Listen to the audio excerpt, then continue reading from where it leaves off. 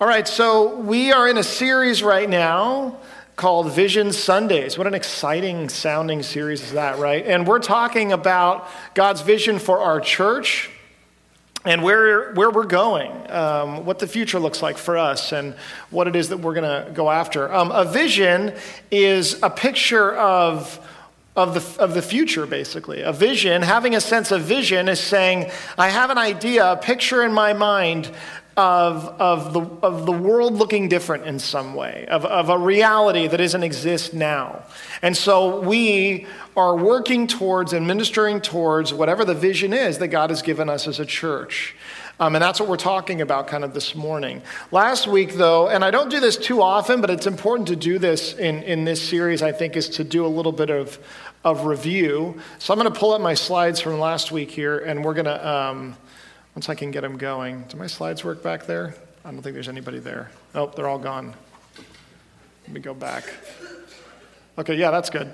So this is our series, Vision Sunday. You're supposed to be seeing that first because I made it and I'm excited about it. Okay, the gospel, we talked about this last week. We talk about how any vision that we have, anywhere that we go, needs to be built first and foremost on God's word. It needs to be built on his gospel.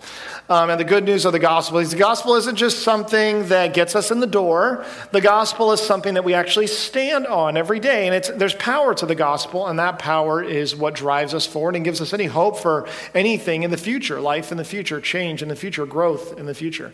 And so the gospel is essential. The gospel is central to everything that we do. And any vision that we have as a church that isn't built on the gospel is not a healthy, biblical, or good vision, and it's certainly not something from God. So we're going to seek to be focusing on the gospel. Now, the other thing that we talked about, apart from the gospel being essential, is that the gospel is indeed corruptible. That the Bible tells us all the time about the ways in which the ways in which the gospel can be corrupted. And you see leaders and pastors in Scripture warning the people by either corrupting it by taking things away from the gospel, taking things out of it, making it less than it should be, by adding into it, adding some more rules, some more expectations, some more requirements than it ought to, or even usually out of a place of wanting more people to accept and understand the gospel, simplifying it, changing it, making it a little bit more palatable, so that then maybe more people can come to receive it, because isn't that something that we should want, right? And so it's often even out of that place, a good place maybe, that people allow the gospel to become corrupted and not be what it is. And if the gospel is not intact, if we don't guard the deposit of the gospel, as we talked about last week, then we're in danger of building our church and our community on something other than how God intended us to build it on. And most importantly, on something other than the power of Christ. So this week, and so the result of that is that we are a gospel community. We're a community of people who live in light of the gospel. And that is the most important characteristic, defining thing about us, is that we're all about the gospel. We're a gospel community. This week we're going to start off in Matthew chapter 4. It says on my slide chapter 5. And that is because all of my slides are always wrong. And you guys have probably already started to see that. Actually, second service, you guys get the corrected slides most of the time, but I didn't correct this one so you could see the real me. First service is usually a line of people over here to let me know about what I messed up. About a month ago, I invented a book of the Bible that wasn't even real. I'm not even kidding. I said Hezekiah, I think, was a book of the Bible, which I don't believe is. I guess there isn't a class in seminary where they just make you learn the books of the Bible. I don't know. So just know that occasionally I'm going to just totally blow the name of a book or a chapter, or I'm going to have the wrong thing, and that's just how I am absent-minded, and I'm sorry. But I promise you I have been reading the Bible this week. So in Matthew, we're going to start in chapter 4 here, and this is the beginning of discipleship journey with Jesus and his disciples. This is what it says. While walking by the Sea of Galilee, he saw two brothers, Simon, who was also called Peter, and Andrew, his brother, casting a net into the sea, for they were fishermen. And he said to them, "Follow me, and I will make you fishers of men." Immediately they left their nets and followed him. And going on from there, he saw two other brothers, James the son of Zebedee and John his brother, in the boat with Zebedee their father, mending their nets, and he called them. Immediately they left their boat and their father, and they followed him. Now, there's a question that I'm going to ask you kind of throughout this morning's message as we look at where we're going as a church. And the question is this. It's, do you see what I see? When we look at Scripture this morning, and we look at what Jesus did, and we look at what his disciples did, the question I'm asking you is, do you see there what I'm seeing in there? And I ask you that because if where we're going as a church is built off of the ministry of Jesus himself, and if I see something in the ministry of Jesus himself and you see something totally different, then you may not be so excited, right? That may be feel like a disconnect. And so it's important this morning, above all else, that hopefully, my hope is that you see what I see when I look at what Jesus is calling his disciples to. Now, this passage is about following Jesus. This is the beginning of that journey for the disciples, for the first disciples. He comes to them and he says, follow me. What he asks of them, these guys in a boat, follow me. Now, when we talk about following Jesus, we mean something by this. We mean something specific by it. We mean living a certain way.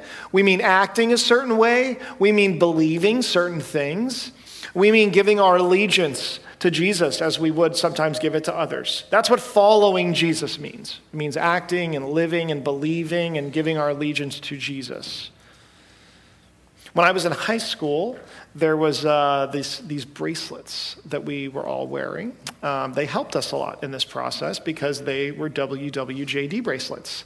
And the WWJD stood for What Would Jesus Do? Now, this was based on a book that was written called What Would Jesus Do? And it was really just about what it would be like if a person, the simplest idea, right? If a person decided that they would make every decision they made asking the question, what would Jesus do? What would Jesus do, right? And so when you're in a situation, you look at your WWJD bracelet, you go, oh yeah, what would Jesus do? Well, would Jesus be honest in this situation or would he lie? Would Jesus be loving or would he be maybe judgmental? Would he be compassionate? Would Jesus choose to work hard or would he choose to be lazy or whatever it was? Would Jesus stop and talk to this person or would Jesus walk on by? And so it was really helpful, I remember for me in my faith at the time, to just have this reminder again and again. And it caused a lot of people to ask the question, is following Jesus something that we do sometimes? No, it's something that we do all the time. Hence the bracelet that you wear all the time. If you were a real follower, if you were real committed, you had a pretty nasty bracelet, right? And that meant you didn't take it off in the shower. That meant you didn't take it off when you were doing anything because you were really serious about doing what Jesus would do all the time. Not just, when you get up and get ready in the morning and then when you get home from work and take it off, right? What would Jesus do? It was really helpful. It was really good. But it's incomplete. And it actually speaks to a fundamental misunderstanding about what it means to live like Jesus, about what it means to follow Jesus. Something that Christians will often say is Jesus wasn't just a teacher. He wasn't just some ethical teacher. He wasn't just there to teach us good rules and ways to live. But if following Jesus is as simple as having a bracelet that reminds you to ask yourself, what would Jesus do?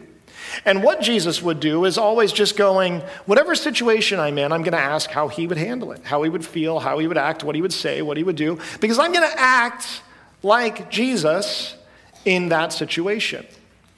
That's a fundamental misunderstanding of what it is to follow Jesus. And what it does is it actually does reduce Jesus to an ethical teacher. It says, do the right thing, make the right choice, act as Jesus would act in this situation, and in doing so, you're following Jesus. What did Jesus mean then when he said, follow me? Did he mean act like me? Did he mean come after me? What he meant was I'm going somewhere, and I want you to go there too. I mean, he was quite literally walking somewhere when he called these disciples to him. They had to get out of a boat and they had to follow him. And following him didn't just mean, he didn't say, hey, come out of the boat and start acting like me. Come out of the boat and start thinking like me. He said, come out of the boat and follow me. And then he went somewhere, right? In fact, you know that because what were the objections that people gave to following him? Staying, right? well, my father's dying and I need to keep his household in order. I have reasons that I need to stay. And what he would say to them is, come follow me. He wouldn't say, okay, I'll come back later and pick you up, right? He wouldn't say, you know what, it's fine.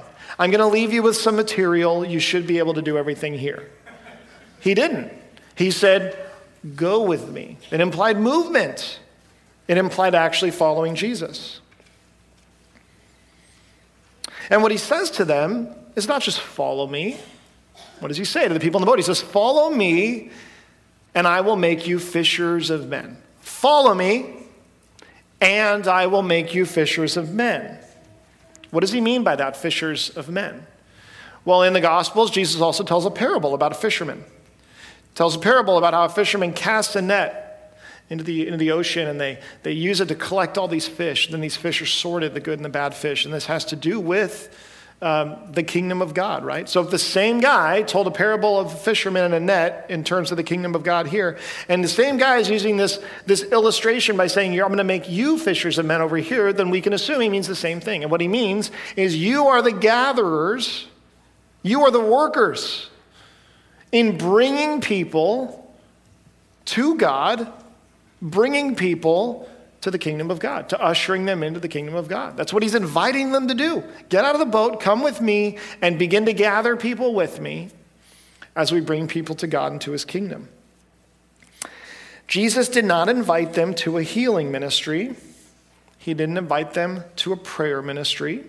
He didn't invite them to a worship ministry. He didn't invite them to some kind of a life transformation course, even though it actually honestly kind of looks like that sometimes, right? Like, hey, 3 years with Jesus and look at how your life will turn around, right? It kind of looks like that, like a Jesus boot camp. But that's not what he called them to.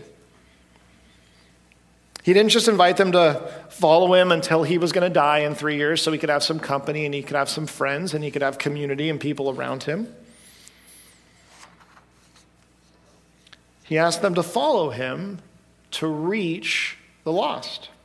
He was on a mission. Jesus was on a mission. You can't read the Gospels and not see that, right? That's what I see. I see someone on a mission to reach the lost. I see someone on a mission to do something else, which he outlines to them. This is the very beginning of their discipleship call, is right here. Then at the very end, after he dies, he's resurrected, he comes back to his disciples, we read this. In Matthew 28, at the end of the book. Now the 11 disciples went to Galilee to the mountains to which Jesus had directed them. And when they saw him, they worshipped him, but some doubted. And Jesus came and said to them, all authority in heaven and on earth has been given to me. Go therefore and make disciples of all nations, baptizing them in the name of the Father and of the Son and of the Holy Spirit, teaching them to observe all that I have commanded you. And behold, I am with you always to the end of the age.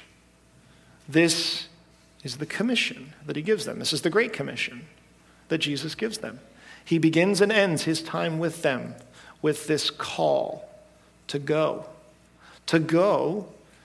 and to bring the kingdom of God to others and to make disciples, to teach them, to observe the things that he's commanded of them.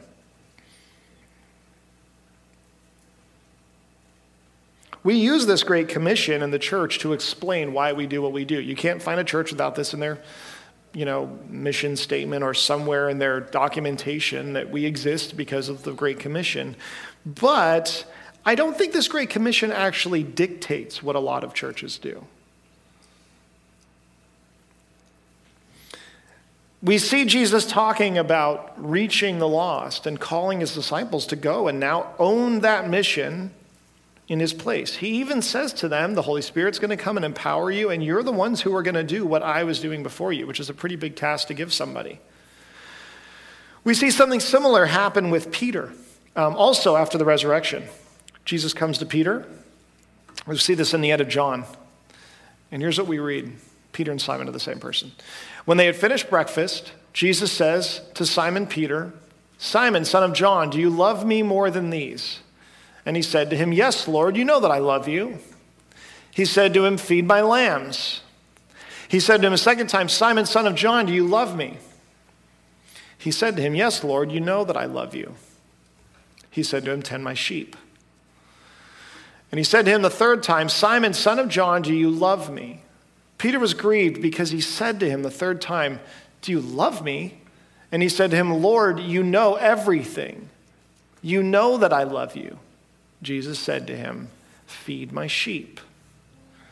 So now Jesus has given Peter the charge to feed the followers of him. Feed his followers, those in the kingdom of God who are alive here on this earth now.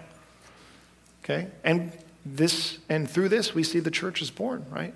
We see Peter start. We see them begin these apostolic and these evangelistic missions as they go out and they begin to build the church as people are converted and as they gather together and experience a lot of what we have here today. But you'll notice something, and this is something that many see when we look in the New Testament, when we look in Scripture, even the Old Testament, is we say, yeah, he gave this job to who? To Peter, right? He gave this great commission to who? The disciples, like the varsity level, highly trained, got to actually live with Jesus disciples. We're not quite in that boat, right? He calls people to this, sure. Nothing new there. He calls people to reach the lost. He calls people to make disciples. We know people who have been called to do that. Some of us feel that we've been called to do that thing in that way. But that's because these are the people that are gifted in it. That's because these are the people who he always intended for them to live their lives doing this thing. And so the rest of us do what we can to support them and to equip them and to send them off, right? Those with the gifts of evangelism, those with the gifts of discipleship, those with the gifts of shepherding, those with the gifts of teaching and leadership and all these things. Yes, they go off and do that. That's what we see in the Bible, because who's Jesus talking to? He's talking to Peter. But we read what Peter says to his churches. We read what Peter says in 1 Peter. As he's writing a letter to the church as they're experiencing trial and tribulation, he says this to them: "But you are a chosen race, a royal priesthood, a holy nation, a people for his own possession, that you may proclaim the excellencies of him who called you out of darkness into his marvelous light. Once you were not a people, but now you are God's people. Once you had not received mercy, but now you have received mercy." What Peter is saying to them is, this is everyone's job. It's all of us. It's a priesthood of all believers. It's interesting what he tells his church about who they are, about their very identity. He says, first of all, you're a chosen race, which means you have been so changed by the gospel that in your very DNA, you are now bound together. That you are now part of the same lineage, the same heritage, the same culture, the same family. It's not because of where you were born. It's not because of where you grew up or who your ancestors were, which was everything that had come before. But it is that you have been fundamentally changed because of the gospel to where you are now your own race of people together, united by this thing. And you also are a royal priesthood. You're all priests. This, Peter, the guy given the charge by Jesus to get to be the boss, to get to do it. What did he say to his church when they were experiencing temptation and trial? When wanting the mission of God to go forth is leading to a very difficult life for them. What does he say? Does he say, don't worry about it, I'm the man, I'll take care of everything. I'm the boss, I'm Peter, I know, I have the answers, I can tell you. You just need me, I'll try to come visit and take care of all of it. Give me more money and then you'll be fine. No. He says to them, you're all priests. And a priest is a bridge. It's a bridge between those who don't have God and God. And it goes both ways. The priests in the Old Testament, they brought the needs of the people into the Holy of Holies, and they brought the very presence of God back out with them to dwell amongst the people who needed it for everything, for life, for everything. God is life. Without God, no life. You're all the priests. You're all the ones now with this job description.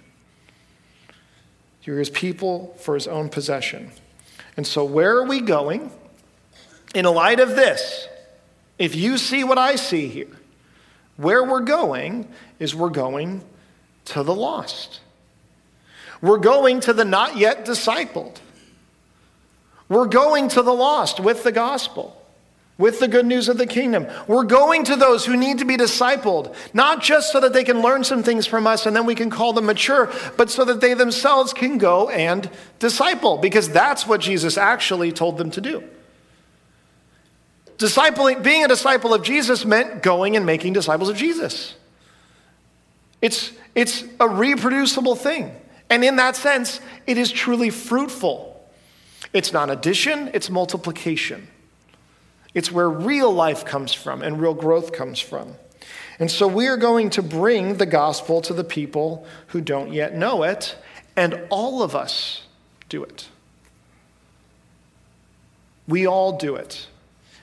Now, this is a big shift from the way that many of us think of what it is to be a part of God's family, what it is to be a follower of Jesus, what it is to follow him. Even though he says right there in the call, follow me and I'll make you fishers of men. This is a shift, a huge one. It means we don't just rely on trained professionals, those with the gifts of evangelism, those with the gifts of discipleship. It means we're all equal participants in the mission of God. This means that the moment you become a Christian, you're an evangelist. The moment you become a Christian, you're a disciple maker. The moment you become a Christian, you're a missionary. The moment you become one. Because that's what Jesus did. The moment they began following him, everything they did was done in the context of reaching others. So this means that a normal response to accepting Jesus in your heart and following him here at OCEC is living for the mission of God. Because this is what Jesus called those who followed him to do.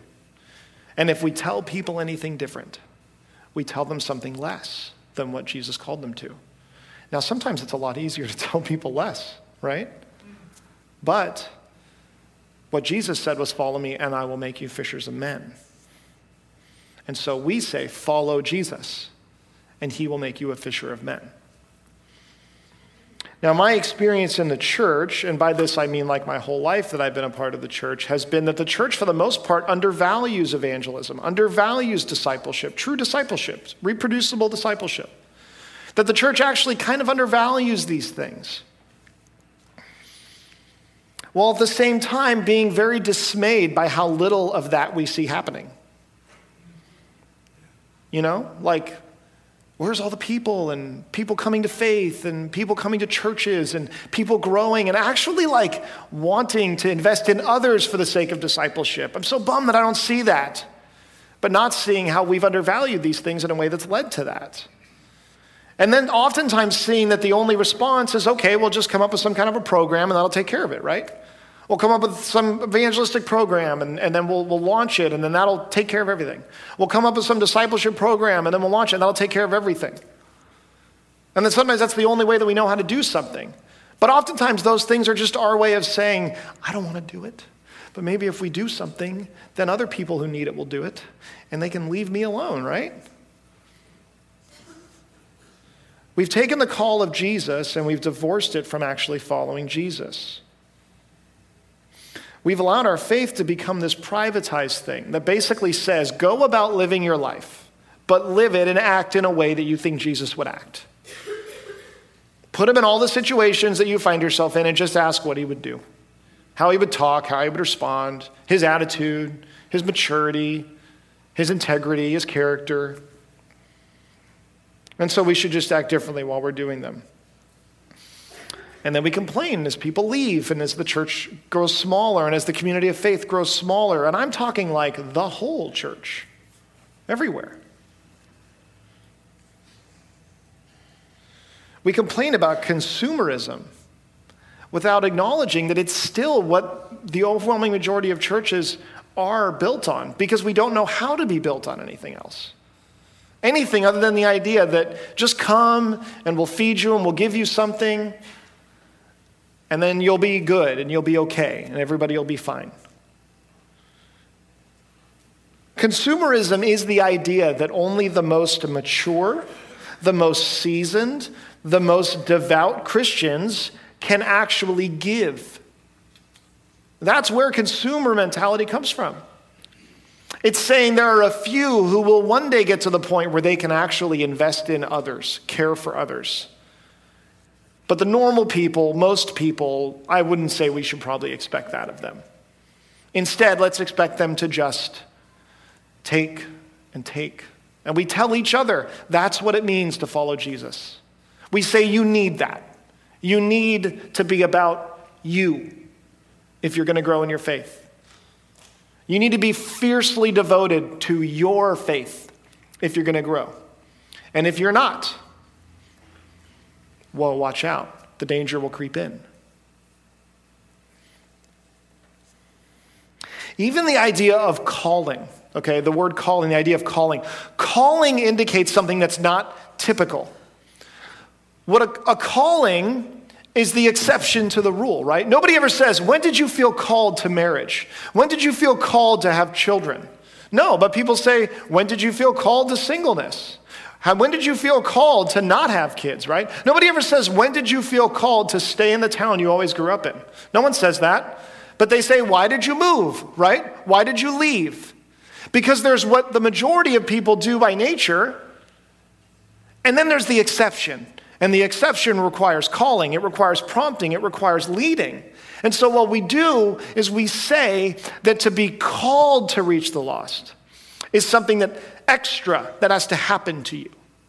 God has to do something in your life and stir something in your heart and challenge you and change you and do something to wake you up and make you realize you're one of the few that he has called to reach others. Well, what does that make everyone else feel like? That's okay, then I'm not called. I mean, clearly they're called. Maybe I'm called to support them, pray for them, encourage them. That person's clearly called to make disciples. I don't feel like that's my calling. I don't feel called. I don't think that's me. I don't think that's my family. It's probably not the majority of people because it's a calling. But because of this, what we model for future generations, both within our families and of believers, is that very idea. We raise children in families where we teach them that you have to be exceptional to actually be called out for the mission of God. We watch people come to faith, and we raise a generation of people in faith, new believers, telling them like the normal thing is to just kind of live life and be about you and love Jesus and follow him. The really unique thing, the really big thing, but it takes a lot of sacrifice and only a few people are led to it, is the calling, right? We say, live your life, build your life, pursue yourself, and just make sure you keep going to the church and being involved.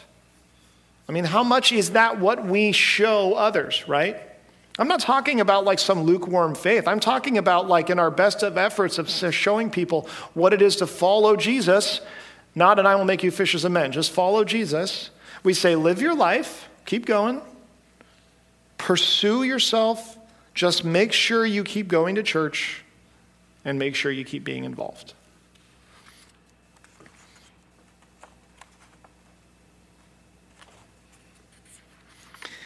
I think one of the things as a church, the thing as a church, the thing that we should desire, I should say, within our families, within our church, is to be raising and equipping missionaries. And I'm not just saying missionaries who go live overseas. I'm not just saying missionaries here who live on full-time support. I'm saying we are raising missionaries within our own families and within our church. We're not just trying to make disciples, but disciples that make more disciples, right? We're not just trying to feed someone so that they can maybe get to a point where they're okay on their own. No, because that's not how it's supposed to be. We're meant to disciple someone so that they can go disciple someone, so that they can go, there's something inherently valuable about the investment that person made in me for the kingdom, and I must make that investment into someone else. Because if I don't, then I'm not doing what Jesus said to do. But I think a big part of the reason why we hesitate to do this is because we think it will cost us too much. And I don't mean comfort. I mean we think it will cost us holiness. It will cost us maturity. We go, if I'm focused on others, how can I possibly focus enough on myself that my faith is solid, right? I've got enough to worry about with myself and my family and my friends and my community and the church. We have enough to worry about in here. How can we really worry much about out there? Wouldn't I just have to choose to not care about one so I can care about the other? Is that what you're telling me? Are you saying abandon caring about your own faith and just care about the faiths of others, about those who don't yet know? And so I'll ask you again, do you see what I see? Because what I see is this, that this is the vehicle by which Jesus said that we would grow. Would you say that the disciples grew in the years that they were with Jesus? I would say they grew a little. I would say they learned a little. I would say they grew in their faith, being their dependence on God and their ability to step out and do things that if he hadn't shown up, they would have fallen flat on their face. Did God use them? You could say that. Did it ever lead to anything? I don't know, maybe, right? That the very vehicle for growth, for maturity, was being a part of God's mission. And I can tell you that the further I've tried to step into that mission, the more I have seen that true. The more I have seen how much more growth comes from investing in others, sharing with others, living for others for the sake of the gospel than ever came from the stacks of journals I have about my own reflection to the point of being completely self-absorbed in my faith. I just had to figure out one more thing. I have to get past one more thing. I have to deal with one more issue. Then I'll be good. We say that once you know everything, that you'll be ready. And so we have classes, and I literally have no idea what the classes have been at this church. So what I'm saying right now is not about this church. But we have classes. We have 101. We have 201. Does this church have that? We have 301. We have 401. So when you come to the church and you become a part of the church, this is the only thing that makes sense to us. So it makes sense that we do it this way. We've done it at every church I've been a part of. You come, you do the classes, right? You learn 101. You learn some of the basics of the faith. You learn some of the theology. Then you learn the history. Then maybe you learn about finances and giving. And then you finally, 401. What's 401? 401, it's always the same thing. It's evangelism. It's outreach. It's discipleship. It's now that you've figured everything else out, you have graduated on to being able to one day share it with others. And do you know how much smaller a 401 class is than a 101 class, right? Nobody makes it to 401. And usually the people that do love 401. We say that you have to have everything else figured out. You have to have learned and done and accomplished with so much, gotten past so much, straightened out so much in your life before you finally can move on to this. That if you don't, then you'll never get those things any other way.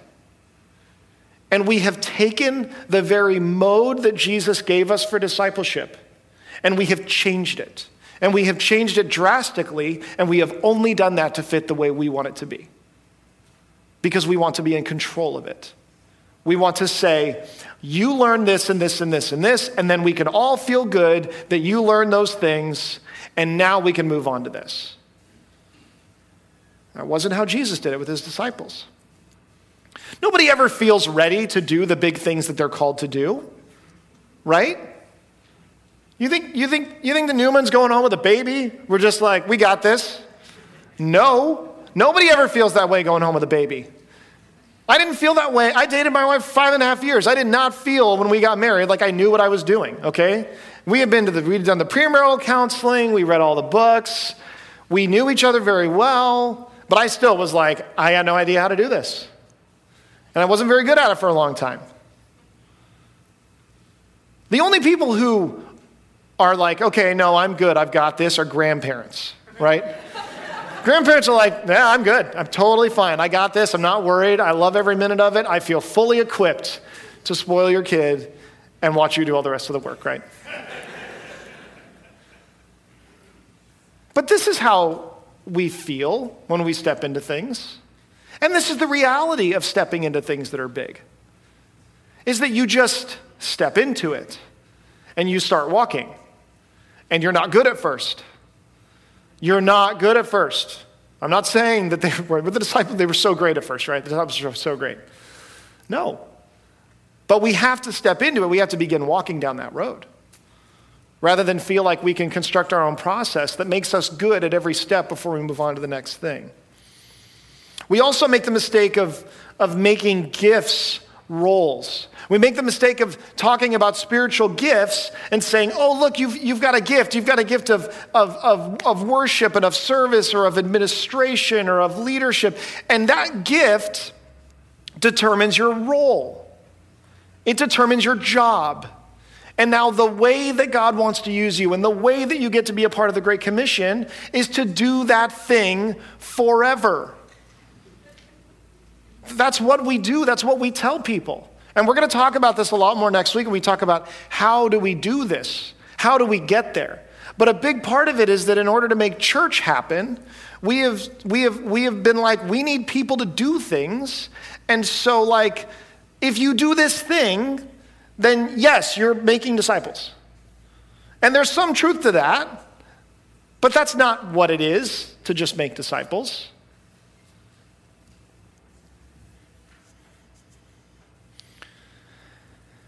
And perhaps the worst of all, or I should say the best thing of all about this, is that when Jesus talks about discipleship, when he talks about growing in maturity, it's all built around this one very basic principle. And this very basic principle is this: you must die to yourself. So when Jesus talks about being a disciple, he says you'll have to die to yourself. How do we even define that, right? What does this mean? To die to yourself for the sake of Jesus, to grow in maturity. Does it mean stop being naughty? And stop doing bad things? Does it mean be disciplined and be self-controlled? Die to your urges and your desires. Become a better, harder working version of you. No. That's not new. That's not Jesus. I can get that if I walk down the cereal aisle and I look at a box of Wheaties, right? You look at a picture of somebody, you go, you know what? If I die to myself just enough, I can have that maybe. I can be that way. That's self-discipline. That's self-improvement. That's responsibility. Call it whatever you want. Dave Ramsey says, live like no one else now so that you can live like no one else later, right? It makes a lot of sense with finances. Dying to ourself is not about that. Dying to ourself is about our agenda. Dying to ourself is about our purpose. Dying to ourself is about the very thing that we really want life to be able to be a pursuit of. What Jesus is saying to his disciples when they get out of the boat and they follow him is he's saying, let go of what you wanted life to be about before me. And life now is about my mission. If you want to understand mission, think for 1/2 second about a person serving in the military, okay? Because that's what it looks like. It's very simple. You walk away, you join this thing, and that thing now dictates your mission. There are people with all types of personalities and maturity levels and abilities and roles who are a part of that, but they're all doing the same thing, and that mission dictates their life. This is what he means when he says, die to yourself. Pick up your cross. Why? Because that's what Jesus did. Jesus said, I'm going to put aside some ambition that involves Jesus being proclaimed and Jesus being glorified, and I'm going to, for the sake of the Father, I'm going to serve all of you. And I'm going to do that, and that's why I'm dying to myself. And that's what I call you to do. So I don't think that doing this, that if this is where we go as a church, that if from moving forward here at this church, what it is to be a believer is to be a part of God's mission. And what it means to be a part of God's mission is that dictates everything that we do. What it means to be a part of God's mission is that we begin to seek to reach the lost. Every one of us seek to reach the lost. that every one of us seek to disciple so that others will disciple. I don't think that means that we suffer. I don't think that means that we grow immature. I don't think that means that we backslide into all kinds of bad things. I don't think it means our church falls apart and we lose our sense of community or family. Because what we see with Jesus, if you see what I see, is that it is the context through which all of that happens. And when we're honest, we often look around at the world and we look around even at the church and we say, I don't see what Jesus was doing. I don't see the kind of community that Jesus was creating. I don't see the kinds of things in terms of the impact that I saw the church making in terms of the impact. Well, it's no surprise. Because for many of us, for most of us, we don't live the way that the church lived back then. One of the most incredible things about the depiction of the early church is that people were told to stay where they were most of the time. People were told to keep their jobs and stay in their families. That's why there's so many instructions to people with non-believing spouses, to slaves and servants. Because they went to their pastors and their leaders and said, can I get out of this thing? Or shouldn't I leave this? Shouldn't I be liberated? And what did they say? They said, serve and live and be in this marriage and in this family, in this role. Do it in a way that is honoring to the Lord because you're now a missionary. And that's what you see throughout the church. And you see accounts, written historical accounts outside the church of what that was like for these Christians to be everywhere. To be in everything, and all the jobs and all the households and in all the aspects of society. From the lowest to the highest. Now, I'm a skeptic by nature. I am a doubtful person by nature. And so when somebody says to me, here's something that we should do, that God wants us to do, and it feels different maybe in some way from something I've done before, my first thought is, this is just what you want to do. Right? This is just what this person wants or what this person likes. So, you can rest assured that this is not what I want to do. Because when I first read this in Scripture years ago, as my wife and I are reading through the Bible and talking about what Jesus is calling us to do, as pastors doing ministry in a church, I was like, I don't like this. I don't want to do this. Is this really, I'm trying to get past this. I have all kinds of reasons to want this to be different, to want to believe that we can just continue as we are. Because I like the place I have in what we have. And I like the way that things are right now. And I like my church friends. And I like my family the way it is. And honestly, I like those things a lot more than I have a heart for anybody outside of those things. But as I kept going back to this again and again, I kept going, God keeps putting this in front of us. But I recognize that it's not something I want to do. It's not something that I feel good at doing. I don't say this to you as an evangelist, somebody with the gift of evangelism. I say this to you as somebody who's in many ways a part of the church, knowing that certain things about the church probably have to change, probably have to shift in order for us to be able to continue reaching the lost. And it began to be harder and harder for me to be able to teach God's word without feeling like I was I had to ignore the mission that we were supposed to be a part of. It's there, it's everywhere. It's hard to talk about Jesus without talking about the context of how he did everything. It's hard to talk about any call to anybody in the New Testament without talking about the mission that they were a part of, because it's like trying to talk to a soldier without talking about the war that they're fighting, without talking about the mission that dictates their life. And I say that not so that you think, okay, now what the heck are you talking about? You're telling us this is where we're going, but it's not something you want to do. The reason I say that is because I think it's perfectly normal for us to see the call that is on all of us. For many of us, coming to faith without necessarily fully grasping that call. And then to feel like it kind of throws us.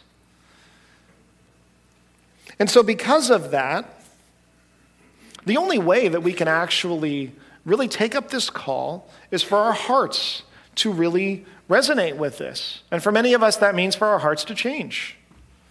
We have to develop a heart for the lost. We cannot seek the lost out of guilt, out of shame, out of obligation. We can't do it because someone said to, or because that's what our church is talking about now, and I guess that's fine. We seek the lost because we have a heart for the lost, because our hearts break for those who don't yet know the good news. We develop a heart for the sheep who need feeding. And we have to be able to see the insurmountable joy that comes from following Jesus. Following Jesus brings joy. And we have to trust. You want to talk about faith? We have to trust that there is joy in something that is difficult like this. Not the kind of difficult that says do more push-ups and lose some weight and be more disciplined and in the end you'll be more successful anyway. I'm talking about the kind of faith that says let go of your life and trust that on the other side of that is a profound and deep sense of joy wherever he leads. So if we have to see our hearts change, then where we start is we start by praying.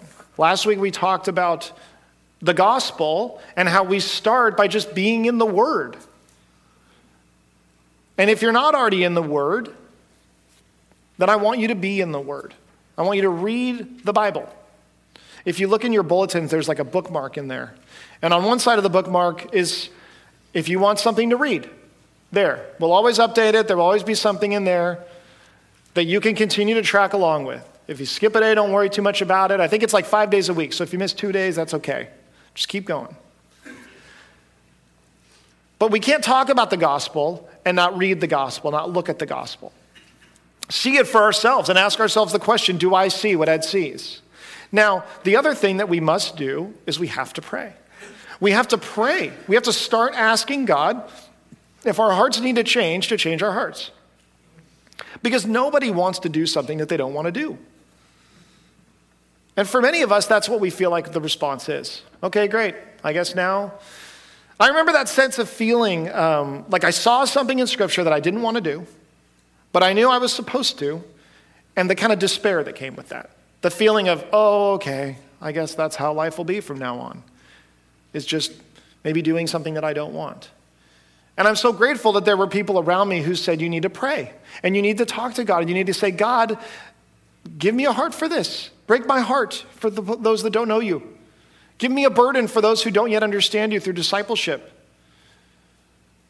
Give me a burden for wanting to disciple them so that they don't just love me and think I'm great and repeat all the things I ever told them until they die, but that they go and want to disciple someone else instead. To pray for specific people.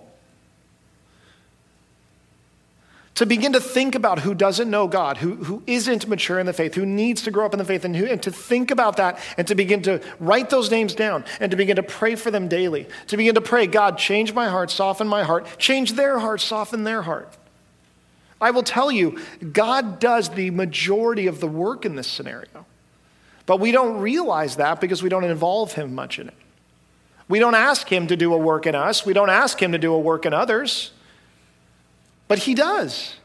I've never seen prayers answered like I've seen in being a part of God's mission. Never. Not even close. I've never seen God change my heart and do things in my own life through the years that I spent being absorbed in my own faith alone versus the time that God said, go and reach others with the gospel. So we're going to read and we're going to pray. And I encourage you, take these bookmarks out, keep them with you somewhere, keep them in your Bible, and add to that list as God puts people in your life. There may be people in your life that you're afraid to add to the list. I know that sounds weird, right?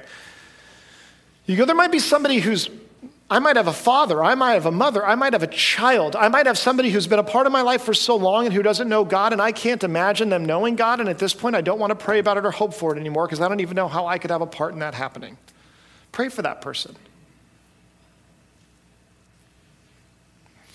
It says elsewhere in 1 Peter, he encourages them to live their lives in a certain way and to take up this mission. And he says, so that one day you may see them in heaven praising your Father on the day of visitation.